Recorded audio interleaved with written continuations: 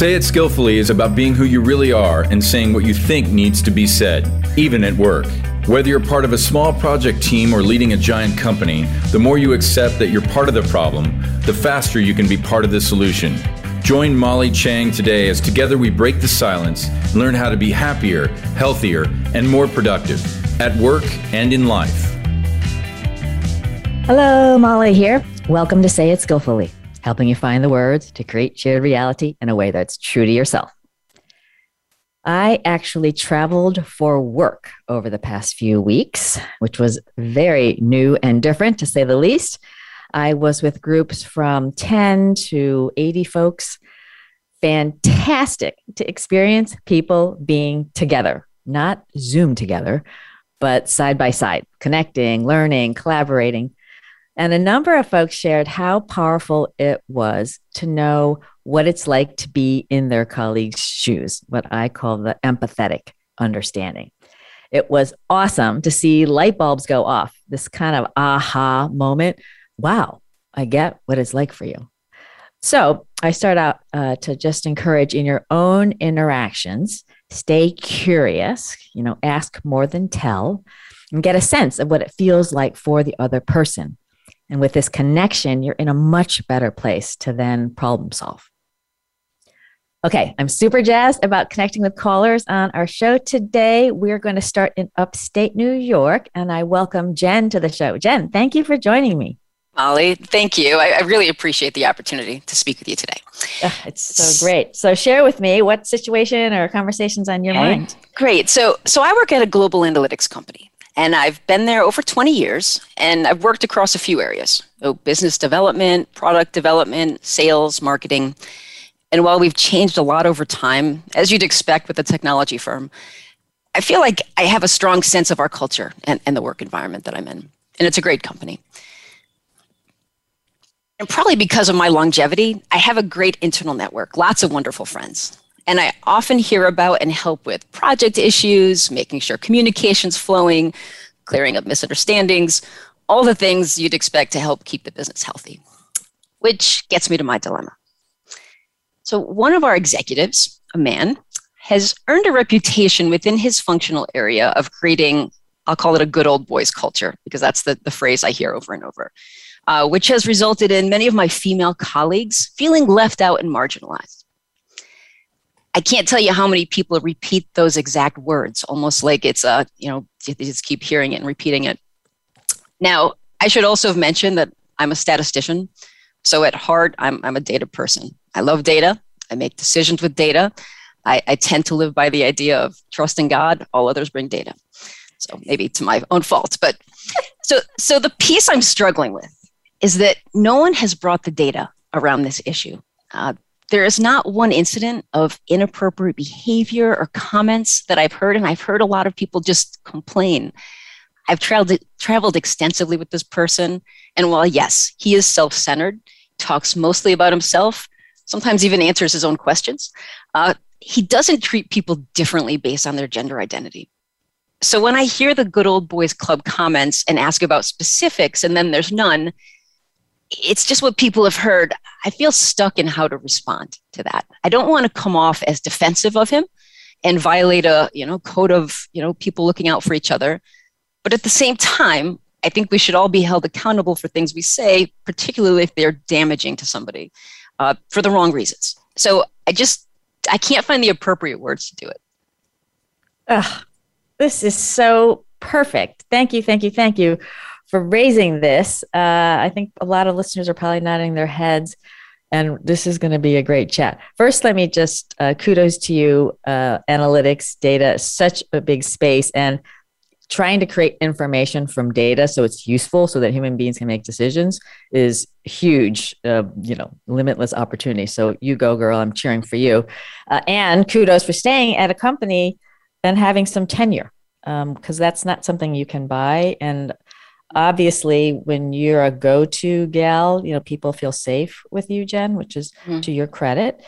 So it's a real privilege that people are open to you. And as you're noting, you have a real opportunity to make the most of that and help folks use their voices in a way that's really constructive and productive for the whole. So huge.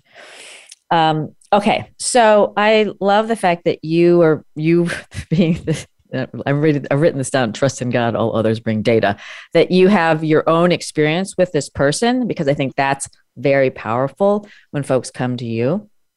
So I think the opportunity is acknowledging, and obviously people trust you. So, hey, I hear you, and I'm so glad you're bringing this information to me. And I think the questioning opportunity is, so say a little bit more. I've heard this from other people, and I think it's really important that we get a 360 view on this. So, and have them share more, right? And so if you're saying there's no data there, so if they're saying, well, I've heard, then you kind of listen, you're connecting, and then say, let's just pause. If someone came to me about you, so all of a sudden they're now talking about themselves, right? And they said this about you and this about you and this about you. Mm-hmm. Okay. What would you want me to do? Boom, pause. Yeah. So, and they're la, la, la, la. So part of it is, I'm not trying to put you on your heels. Right. I think it's really important, especially in today's world with all the conversation, that we really honor the fact that, we need to know when people have good versus not good intention. Yep. So that's just a one body. And I think that could potentially be a way to just create a little bit, and then say, okay, so, well, so-and-so had such and such. Hey, I understand that is that person's experience. Here's what I might suggest is, when someone comes to you, so you're doing a coaching role. How about saying, hey, I empathize. I feel that. Let's think about this. Is that objective fact? To what extent are we being part of the problem here? And then you say, look, for women, listen, we want to be acknowledged and appreciated for doing great work. We don't want to be, given credit when it's not due, do we? Mm-hmm. No, of course not, right? So let's just model this, because the last thing we would want is to create resentment from, the male gender, right? Mm-hmm. Because we're talking about someone's reputation and how people think about them. Mm-hmm. So I'll just pause for a moment there. How's that? No, I like the point that you just made about acknowledging and being appreciated for the great work, because a few of the women that have left, and when I spoke to them about that, one of the things they said was that, I've been really, knocking myself out for this company, and a thank you would have been nice, or some acknowledgement. And then even when I went back to some of the managers within that group and talked to them, they even said, I realize I need to get better about thanking people when they do stuff. So I think part of this, might be tied to acknowledging and appreciating people, which seems like such a light gesture, but I think it really does go a long way. Another of my favorite thing, and I only know one person on the planet, Marshall Goldsmith, my beloved mentor and friend, who's overappreciated. Literally nobody else in the planet is overappreciated. So I want to encourage, as you're talking to people need to ask for what they need. Okay, I'm going to go on the record. Sure, leaders should know. They should know that acknowledging, appreciating, thanking folks for work, big and small, is something that we do. For a lot of folks, it's not a habit. It's not that they're bad people. Let's remember that. So we want to empower people to ask for what they need. Now, let's just and that's something you could say, well, they're supposed to acknowledge me. You're saying, I understand. Here's something that might work. Joe, gosh, I've loved working for you, and I know that you appreciated the results that the team brought, because you mentioned it to blah, blah, blah. One thing that would really make a big difference is if you would do a shout out to the team and to me for what I've done. And I can't even tell you how much mileage that would bring. Pause. Yeah. Right? What leader isn't going to? Now, I can see how people, it's a little nerve wracking. But if you say that, and I want to do my best work for this organization, I want my team to do their best work for the organization. And I just know that pat on the back, that encouragement would be like unbelievable benefit. Yeah. It's really funny with this particular person also, because he tends to fall back on big, elaborate gifts towards the end of the year, things that, competitions where you're getting a watch or a trip or things like that. But I think that while those are nice to some people, I think those small, consistent, appreciation showing that it's not just at the end of the year that you get your round of applause. Yeah. So I also want to encourage folks, empower them. Let's say this is a dynamic that you're working with this person and you're like, Sam, so great to have this gigantic prize. And I think people will really appreciate it. Yeah. I have an idea that I think would get you even bigger mileage all the year through with the team. So if you couch it in a way that helps the person see how it benefits them, even though we want to benefit the whole, but we're all self-centered. Okay. So we can find a way to appeal. So I have an idea. So an idea isn't like bad feedback or not doing something. An idea is something that could help us be better. Are you open to it? Yeah. Right. So if someone tends to be more centered, just giving them some control. Yeah, I'm open. Okay, great. Here's what it is. Here's how I think it would be a huge benefit to the team. And frankly, to you as a leader, this is what it would position you as X, Y, Z. Yeah. Now, I want to take this for the folks because I have experienced this. I think for some women, it just feels impossible. And so it is kind of easy to be like, oh, it's just this way forever. There's nothing we can do.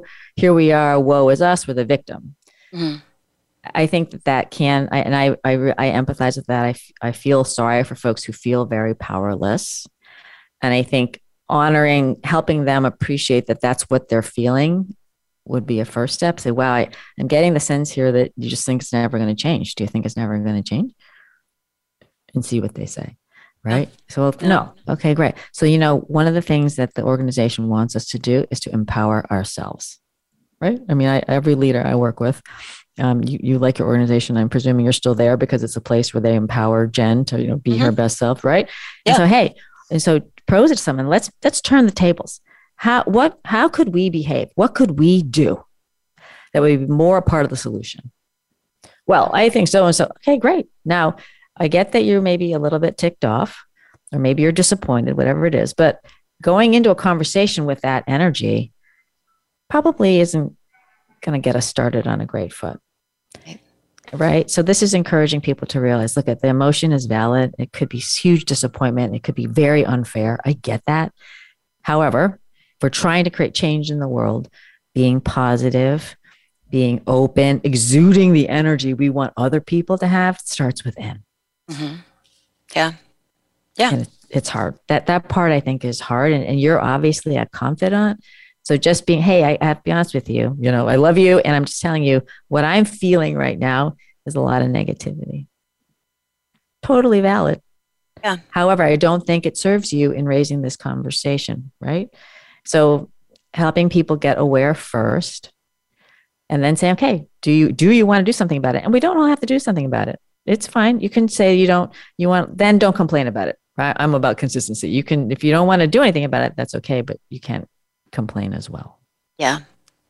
No, that makes a lot of sense. I'm pausing. I'm wondering, to what extent do you have folks who come to you who you feel are in this bucket of just really feeling hopeless? And hopefully not, but I want to. There's not many, but there's been a few that have left that have just, without really exploring the why and just deciding that they know what's happening, and without really taking the time to try to understand the problem, just have decided that they're just going to jump ship and walk away from it, but then complain about it on the way out instead of saying anything while they were here. So that bothers me a little bit, because I think you can always fix problems when you know about them, but if you don't know about them, it's kind of hard when the person has already given their notice and said, okay, but this is why. And I said, I don't think that's why, but I think what you said that's interesting is the being acknowledged and appreciated is something that I think is probably the root of this issue, is that I don't think it's the,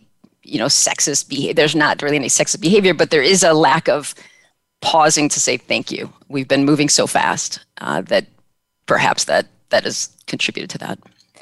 Yeah. And I think, the opportunity for folks to model that, so we don't have to wait for the boss to acknowledge everyone. Each one of us can just to shout out that so-and-so did such and such. So-and-so covered for me at lunch. Doesn't have to be, some unbelievable, diving, catch, save. And I also want to offer to folks as a team member, say, one of the things you can blame me listening to this show, appreciation, positivity is an attribute of the highest performing teams. How about if, we start the meeting with a round of shout outs? Because I have to tell you, I have a few folks who really made a difference for me, and I'd love to be able to give a shout out to them. Yeah, absolutely. Right? Because this is being the change you want to see in the world. I'm so grateful for you bringing this up. Jenn, do you have a top takeaway from our little chat here? Yeah, I think my top takeaway is really thinking about, like I said, making sure people feel empowered. Because I think when people feel empowered, I think the ideas that, like I explained with the problem, I think kind of go away. Because when they feel empowered to speak up and talk things through and kind of nip it in the bud, I guess the expression, I think these things don't really have a place to fester and grow across an organization. It's beautiful. Okay, you know how to reach me. Let me know how it goes. If I can be of more help, please reach out. Thank you so much. Yeah, I really appreciate you. Really appreciate it. Yeah, thank you for being part of this. Thanks, Molly. Jenn. Have a great day. You too. Okay, I invite folks, if you're listening and you have a challenging conversation or situation to talk through, the number is 866-472-5790, or internationally, you can call Collect country code 1-480-398-3352. And a reminder, more help for you at sayitskillfully.com, my website. Okay, we're now heading south to Alabama, a land of Southern hospitality and a fierce collegiate football rivalry between the Auburn Tigers and the Alabama Crimson Tide. I am delighted that Julie is joining me. Julie, welcome to Say It Skillfully. I am doing fabulously, thank you. Great. Thank you for having me on. I'm really excited to get some input on a couple of things I've been struggling with. Looking forward. Let me know let's hear your situation and give a little context for listeners so they can appreciate where you're coming from. Okay. I started a small at-home business, a wedding planning business over the last year, and with the pandemic, everything is online now.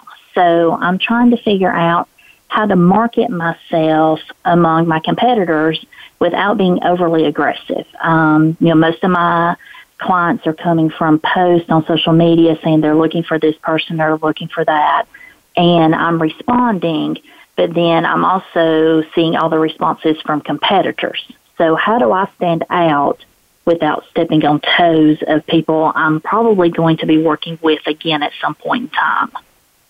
Oof, great one. So first, congratulations on starting the business. That's fantastic. Thank you. Yeah, very bold move, and I'm cheering for you that way. More female entrepreneurs. Yay. Okay, so I'm going to take this a couple ways. First is the question that you asked about mixing in with the crowd. Before I go there, I'd like to take a step back. I think for folks, sometimes the working on the business versus in the business. So the on the business is more the strategic part. So if I might ask, and when you think about the service you offer and how you offer it, Julie, what do you think are the distinguishing things? How do you want to be differentiated from others? I'm very hands-on, very organized, and I think that's just really what I'm trying to tell clients is when you hire us, you get the full package. We're there with you. We're available anytime. You're just not getting forms or an email. We're physically present as much as possible. Okay. And if you think about the competition, is that something most folks kind of doing more volume so they can't be as connected or intimate? Yes. A lot of other planners are booking 3-4 weddings a month, and that's not what we do. We try to book just a couple of weddings a year is what our plan right now, so that when we're working on your wedding, we're not working on someone else's as well. We're just focused on you, so you get us 100%. Great. So I just encourage in your own mind, targeting the type of audience, client that you want. And sometimes it can be a little bit tempting to try to be all things to all people. And if you know the people, and so the more you know about them and talking to them and what matters to them, then you're narrowing the aperture of who you're going after. And I say that because it also helps you it keeps focus, and you maybe don't have to reply to things that don't fit the criteria. It takes a while when you're getting started to figure out, what are the questions to ask that kind of help you self-select to the folks who are your tribe, I'll call it. So I just want to encourage, as you're starting, a continual focus on that so that you can really narrow that down. And then when you're speaking to that group of people that want a specific thing that the others aren't, it's just an easier connection to you. Is that making sense? Okay. Yes, ma'am. Okay, that's perfect. So on the social media, this is, I think playing nice is really important. And obviously, what a joyous occasion, people planning weddings. So, I think to the earlier point, if you know the people that you're going after and they want a more, and I might think about what are some of the words, how do you communicate this that lands for that segment, but letting folks know that we are a boutique, we are, lower volume is not the right way, but maybe customized, thinking about the language so that it helps set it apart in the branding, and without making other people bad. So you don't want to be like, well, those other people are doing high volume, here we are, they can't possibly do a good job. It's just that it's different. Right. So that's been a lot of the issue is, when I see these other people when they're posting stuff, they're like, oh, well, we did a wedding last week and we did a wedding. And in my mind, I'm thinking, but that's not what we do. But I don't know how to say that without being like, well, you're wrong and we're right. Yeah. That's a great point. Let me think about this.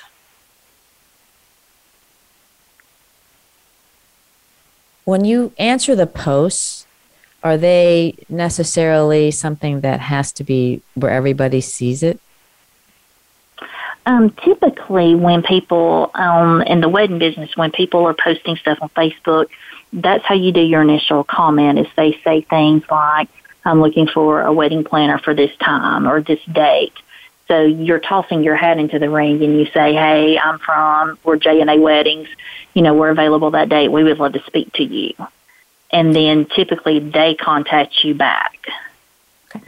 So we'd love to speak with you, and I might provide two things. We are a firm that handles, whatever number you're comfortable with. Maybe it's for a year, one a quarter, just say we are a firm that provides highly specialized, customized, I'm trying to think, intimate is a word. I'd go into the cinnamon world and think about a way that articulates the experience.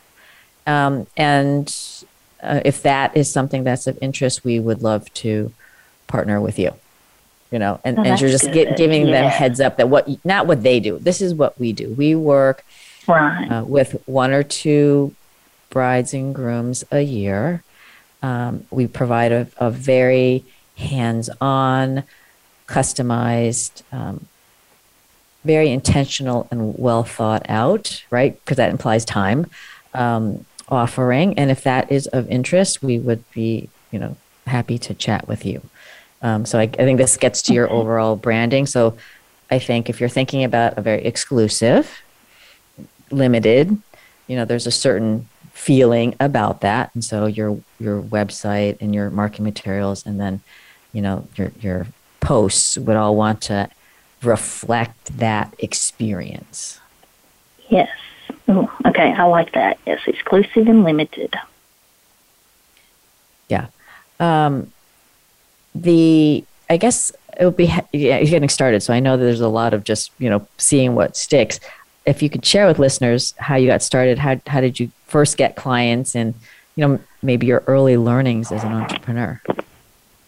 We have a very good friend that when she got married, we had helped plan her wedding, or I had helped plan her wedding. And my husband and I are sitting at the one of the guest tables at her wedding, and one of the groomsmen came over and asked if I would plan their wedding. And that's pretty much how it got started. 2 years ago, sitting at a wedding venue, no plan as a housewife, doing this for fun. And then it went from their wedding to another friend's wedding to another friend's wedding to a friend of a friend, and decided that we needed to turn this into a business because, people really seemed to appreciate the things that I had to offer with my organizational skills and just being able to deal with vendors and whatnot. Wow. So I don't want to say you were reluctant, but the opportunity presented itself for you to exploit. Oh, yeah, because I was not thinking of this at all. Like, sitting at their wedding, I was just like, well, we're done. It was just, we're done. We can move on now and just relax. And, while we did the second wedding, the father of the bride kept saying, you need to do this for a business. And I was just like, I might. This is just fun. We're just having a good time. And then the next one, when we went to that venue, it was actually a state lodge. And the event planner there kept saying, why are you not doing this full time? Why is this not what you're doing? And we decided then that this is what we needed to do. And I like my brides become our family, and we stay in touch with all of them. So it's fun because being so, like you said, exclusive with them, we get to know them, and you become part of their little group. You become an extension of their family. Even after they're married, we stay in touch with everyone. Wow. Julie, does that happen with the other kinds of wedding planners? The an extension, becoming part of the family is that's a very different level of partnership. I'm not sure. I have seen some that do, yes, but for the most part, I don't feel it's that way. I've not seen it that way, that once the wedding is over, they may stay in touch on Facebook when they tag pictures, but I don't know if they stay in touch. Like I just talked to a bride yesterday that was married back in March, and she texted me just to see how things were going. And, I'm not sure if other people get that or not because of the volume that they're trying to put out each year. Wow. Well, so kudos to you, because I think it's great that you've embraced it. And so I guess my question is, are you loving it? I mean, how do you feel about being an entrepreneur and starting this business? I love it. I was laughing the other day. I was telling a couple, we were talking, they're looking at starting a business, and I was like, Pinterest doesn't tell you everything.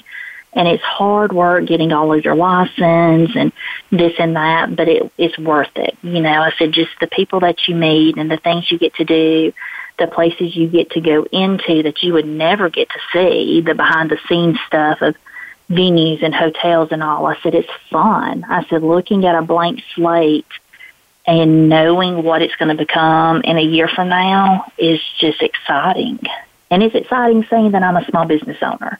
I love being able to say that. And I said, it's just a source of pride knowing that I'm my own boss and I built this from the ground up. I am so proud of you. This is amazing to get into something. Obviously, folks were sort of begging you to join, and that you're embracing it is really a wonderful thing.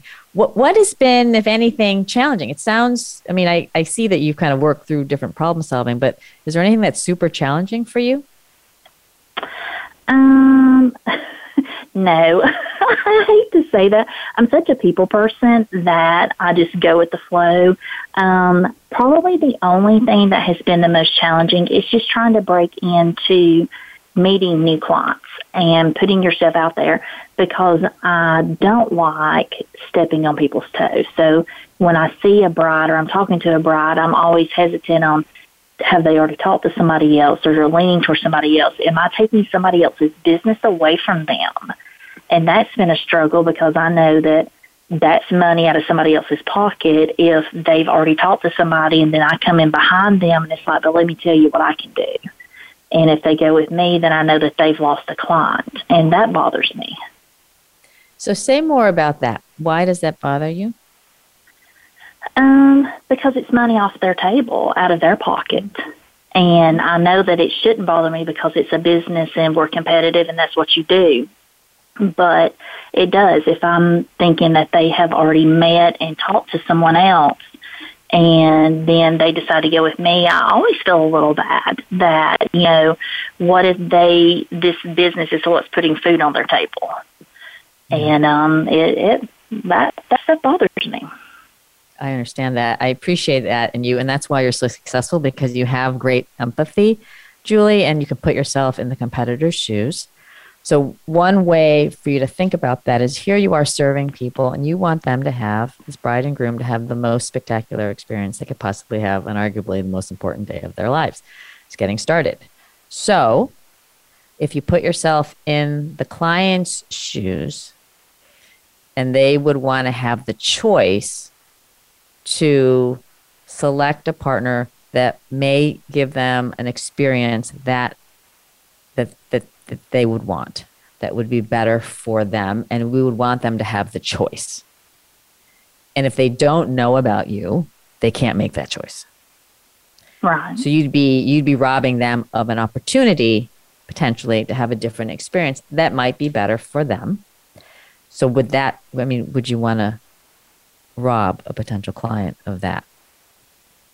Right. Yeah, that makes sense, putting it in that perspective, because I don't always think of the client. Like I think of the competitors a lot more. And I think a lot of it is I have, a lot of businesses you don't meet your competitors. But in this business, you do. When you do venue open houses in your places, you're meeting these people face to face. So not only do I have a name, but now I have a face, and I have a phone number on my phone, and I have a contact. And it's just a little different. Like you feel like you're not friends, but you feel like you know this person. Yep. I appreciate your being so articulate about what's going on. And I think that you're going in, and it is a business. So you're in acknowledging when you're meeting someone, I'm not sure. You don't know. I don't know if you've talked with anybody else. If you know them, say, I'm familiar with them and they're really great. So you're very complimentary always of the competitors. I am hearing something that might be an area that we specialize in. I don't want to rock the boat with whatever you have in progress, but I do want you to have my card. So if I might be of service to you, please don't hesitate to reach out.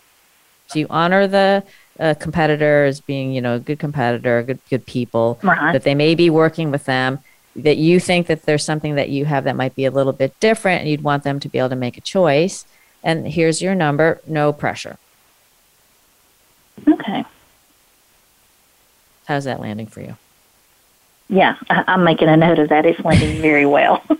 I get that a lot with my clients. It's very silent. They're like, I'm writing. And then I say, I know. So yeah. I am really, yeah, that's great. I am really cheering for you. We've talked about a lot. Julie, is there a particular top takeaway you have from our call? Well, just the last one of honoring my competitors, but making sure that the client gets what they need as well. And if it means that they go with me or not, I've got to give them that opportunity. So, because that's been a struggle. And, yeah, so that definitely is a good way to put it, because like I said, I've not wanted to be overly aggressive or step on toes with people that I'm going to have to come in contact with again, but I feel like I have shortchanged myself a few times by not going after a client. So that makes me feel better knowing, that I can honor them but still come in and say, well, this is what I have to offer.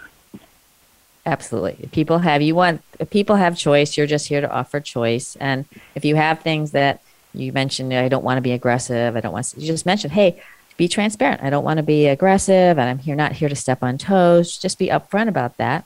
I can tell you're a very genuine person, Julie. So the more that you can be transparent and genuine with folks, and that they understand your true intention, and you kind of keep the faith that the right things happen.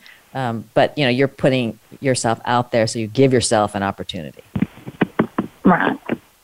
Yes. I love it. So I love it. You know how to reach me. I'm cheering for you. I'm looking forward to great progress. And you take good care, and I appreciate you being part of the solution, Julie. Thank you so much, Molly. Talk to you later. Ciao, ciao. Oh, so great. Such Southern charm. Wow. Okay, next caller from my stomping ground, New York City. I'm going to welcome Gary to the show. Gary, welcome to Say It Skillfully. Hi, Molly. Thanks for taking my call. What is top of mind for you? Well, what I wanted to get your advice on is, taking that big leap of faith and leaving a very safe and secure corporate job to venture out on your own, which has been my dream. And, a little bit of my background, I've been a financial advisor for 30 years, and I work at a large corporation. And, my dream is to go and be my own independent boss. And I know, just looking at your bio, that you had a similar experience. And, I thought it might be helpful if you could just, walk me through how you made your decision to leave corporate America and even uproot and go from the West Coast to the East Coast and start your consulting practice.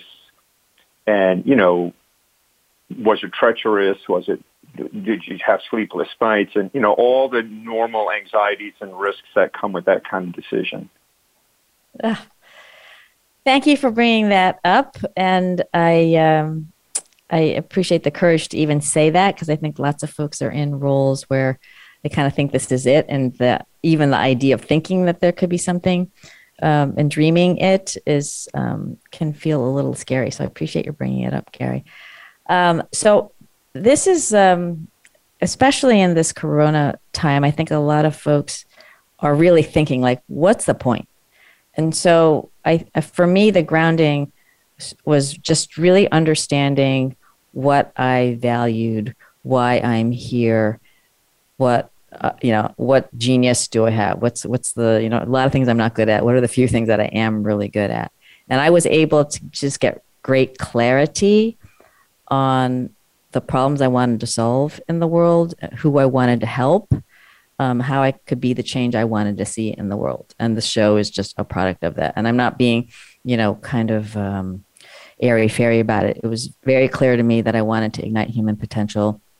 I feel that lead culture starts at the top, and that there are a lot of great people out there at senior roles. They're not necessarily being the best leader that they can be. And I think it's a real privilege to lead, and leaders should lead well. And I saw in corporate America, good human beings who may have achieved great results and had great experience, but themselves were not working very well together as a team. And for me, it was very clear that it is about the relationship dimension, our relationship with ourselves first, and then with our peers. And so the corporate environment, you've been in it, is a lot of dog eat dog. Let's, how do we create a rat race so that Sam and John and Tina are duking it out, and we'll pick one, and we kind of win at the other's expense. And I just felt like that's certainly a valid way to run businesses. Lots of them run that way. And I felt that there could be a way to work as a team. So I say that a little long-winded, just like to be grounded in what one cares about. If you want to serve clients and help clients, it's just a very clear sense of true north. And once you have that, it then becomes, okay, what's my special sauce? What do I do?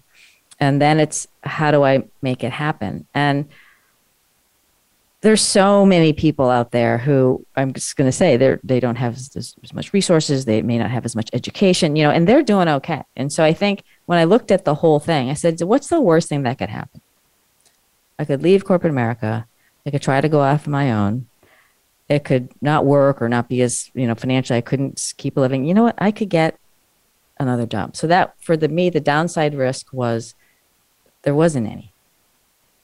And so for me, not being super ego driven about like the golf club and 10 car or anything like that, that has never been something that's moved me. So I said, if that's the worst that happens, is I try this for a few years, I learn a lot, I meet some great people, but it doesn't last, or I don't like it, and I can go get another job. That for me, I could manage that. I'm all about managing the downside risk. I'll just pause there. How's that landing for you? Yeah, I think that's exactly right. I think it's very insightful, and obviously your passion for what you do has really helped usher you to this success and this new career. And for that, I compliment and congratulate you.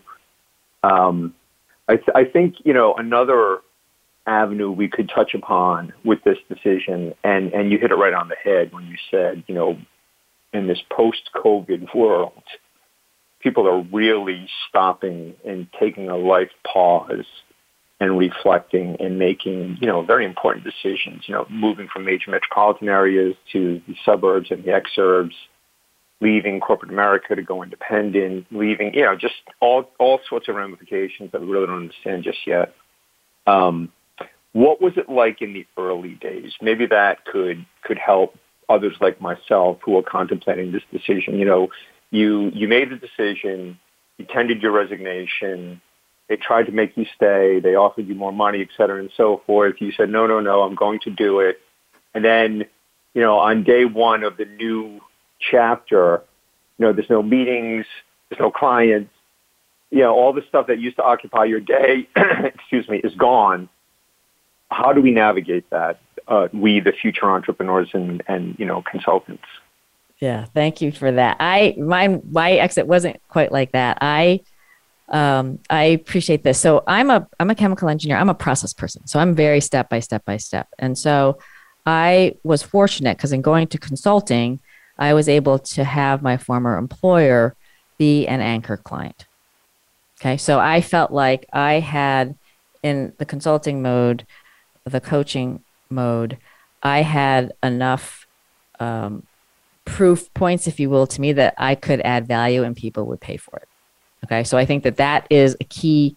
You have to be objective about that. It might be that you think you could help people, but if they don't want to pay for you helping them, then that isn't a business. And so I think there is a bit of a reality check there.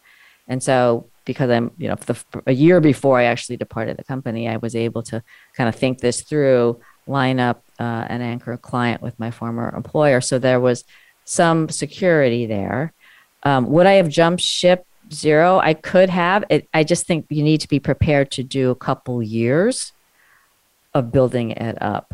And so to the extent that you can parallel track proving out the value proposition, understanding a bit of the marketing positioning, target market, and then how you go after it. For me, that really helped me get off on the ground.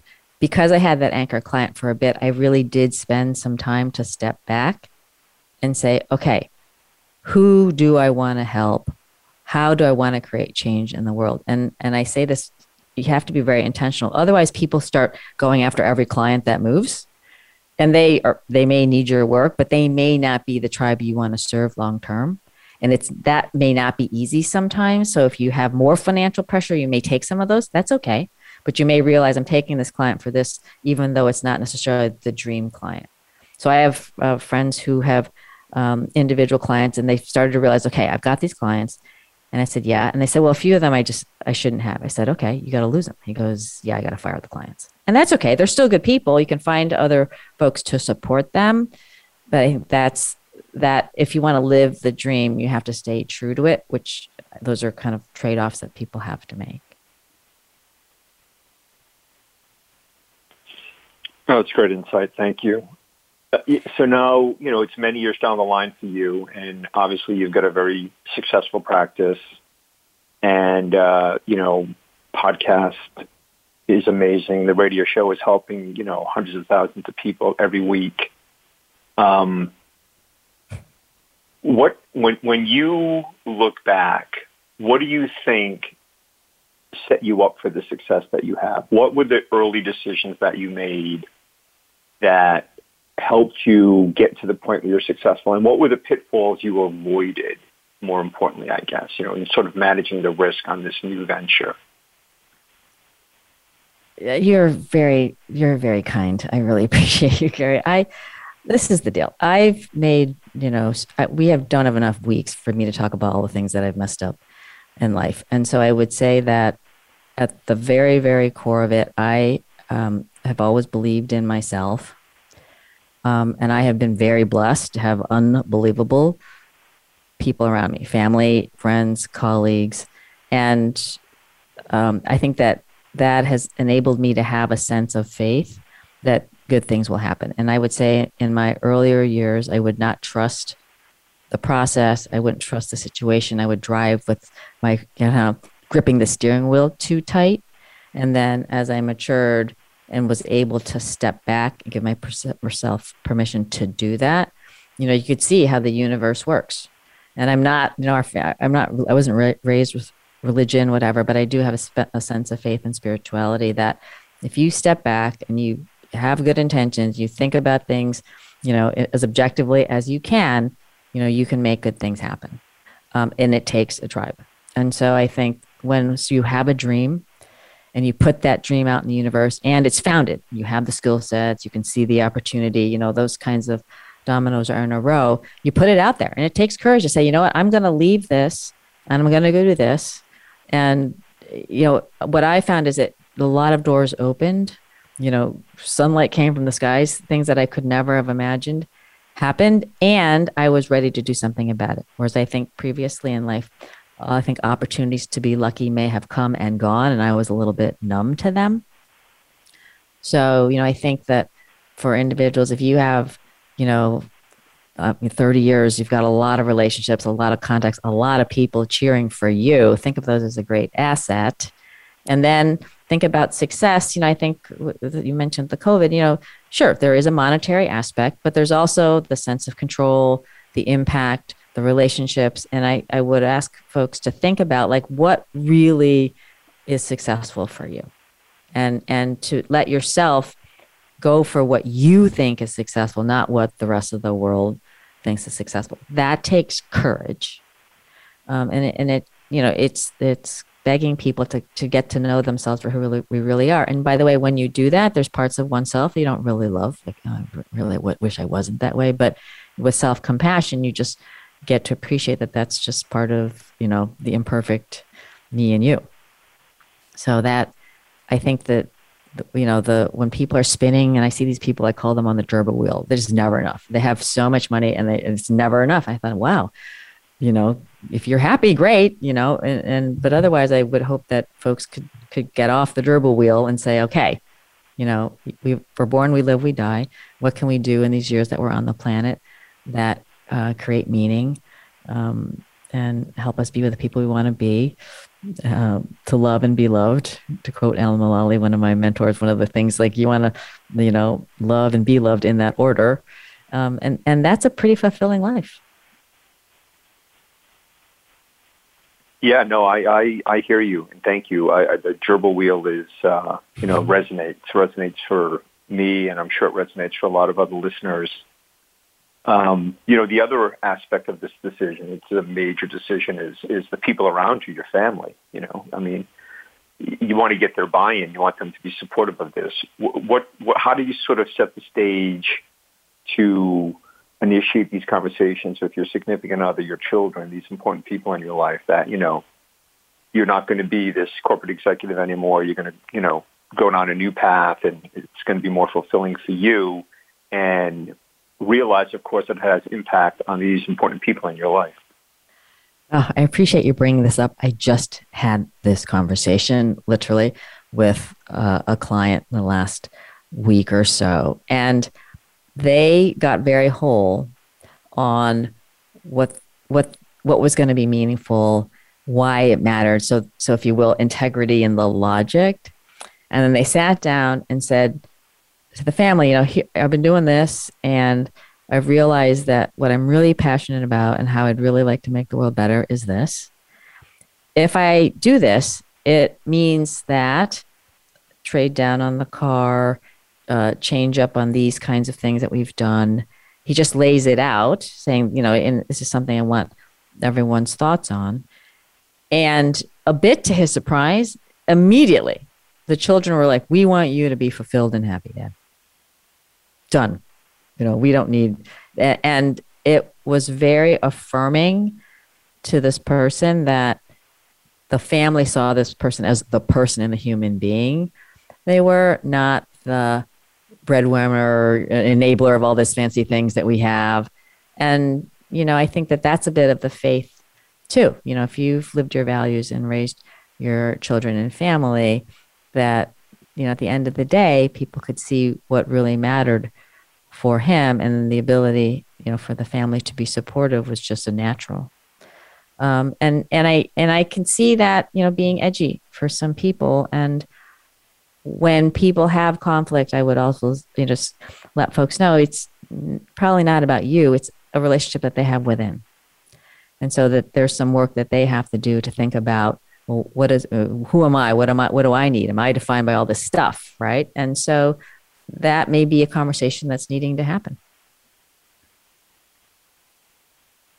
That's a really good point. And I commend your colleague for taking that leap of faith.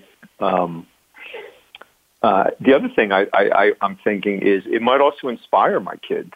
My children might see that, my father, after 30 years of a very successful career where he very carefully, navigated these corporate waters and built and carved out a really nice life for him and his family, took a huge risk.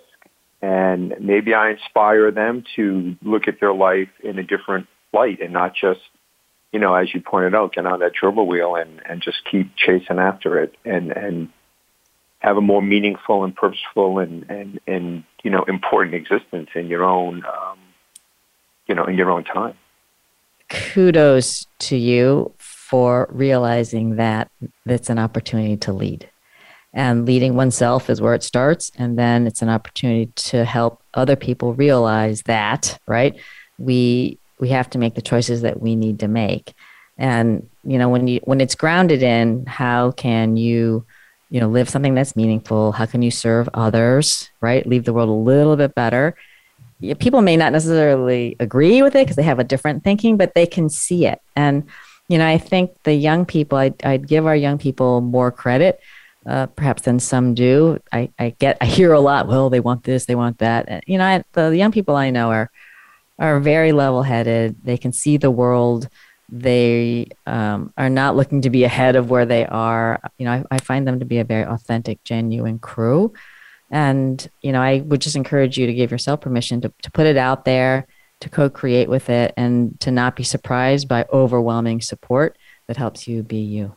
So, Gary, we have to wrap on the show. One top takeaway from our chat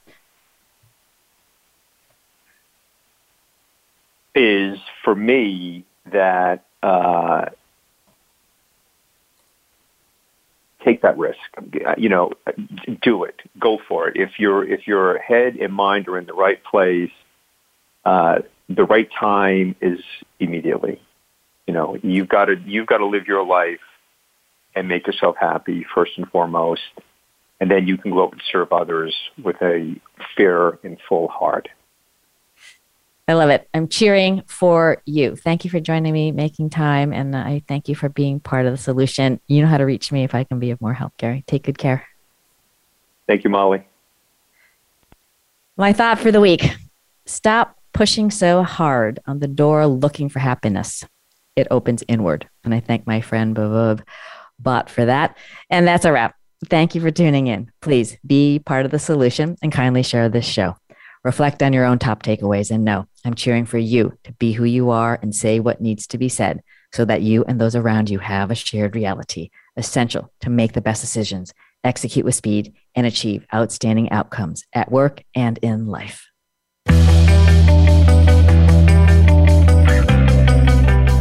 Thanks for listening to Say It Skillfully with host Molly Tschang. Join us again for more ways to say it skillfully next Tuesday, 11 a.m. Eastern Time, 8 a.m. Pacific on the Voice America Business Channel. Follow Molly on LinkedIn and Twitter. Check out sayitskillfully.com and sign up so you don't miss her latest 90-second video. And please, be part of the solution. Kindly tell others about this program so they say it skillfully too.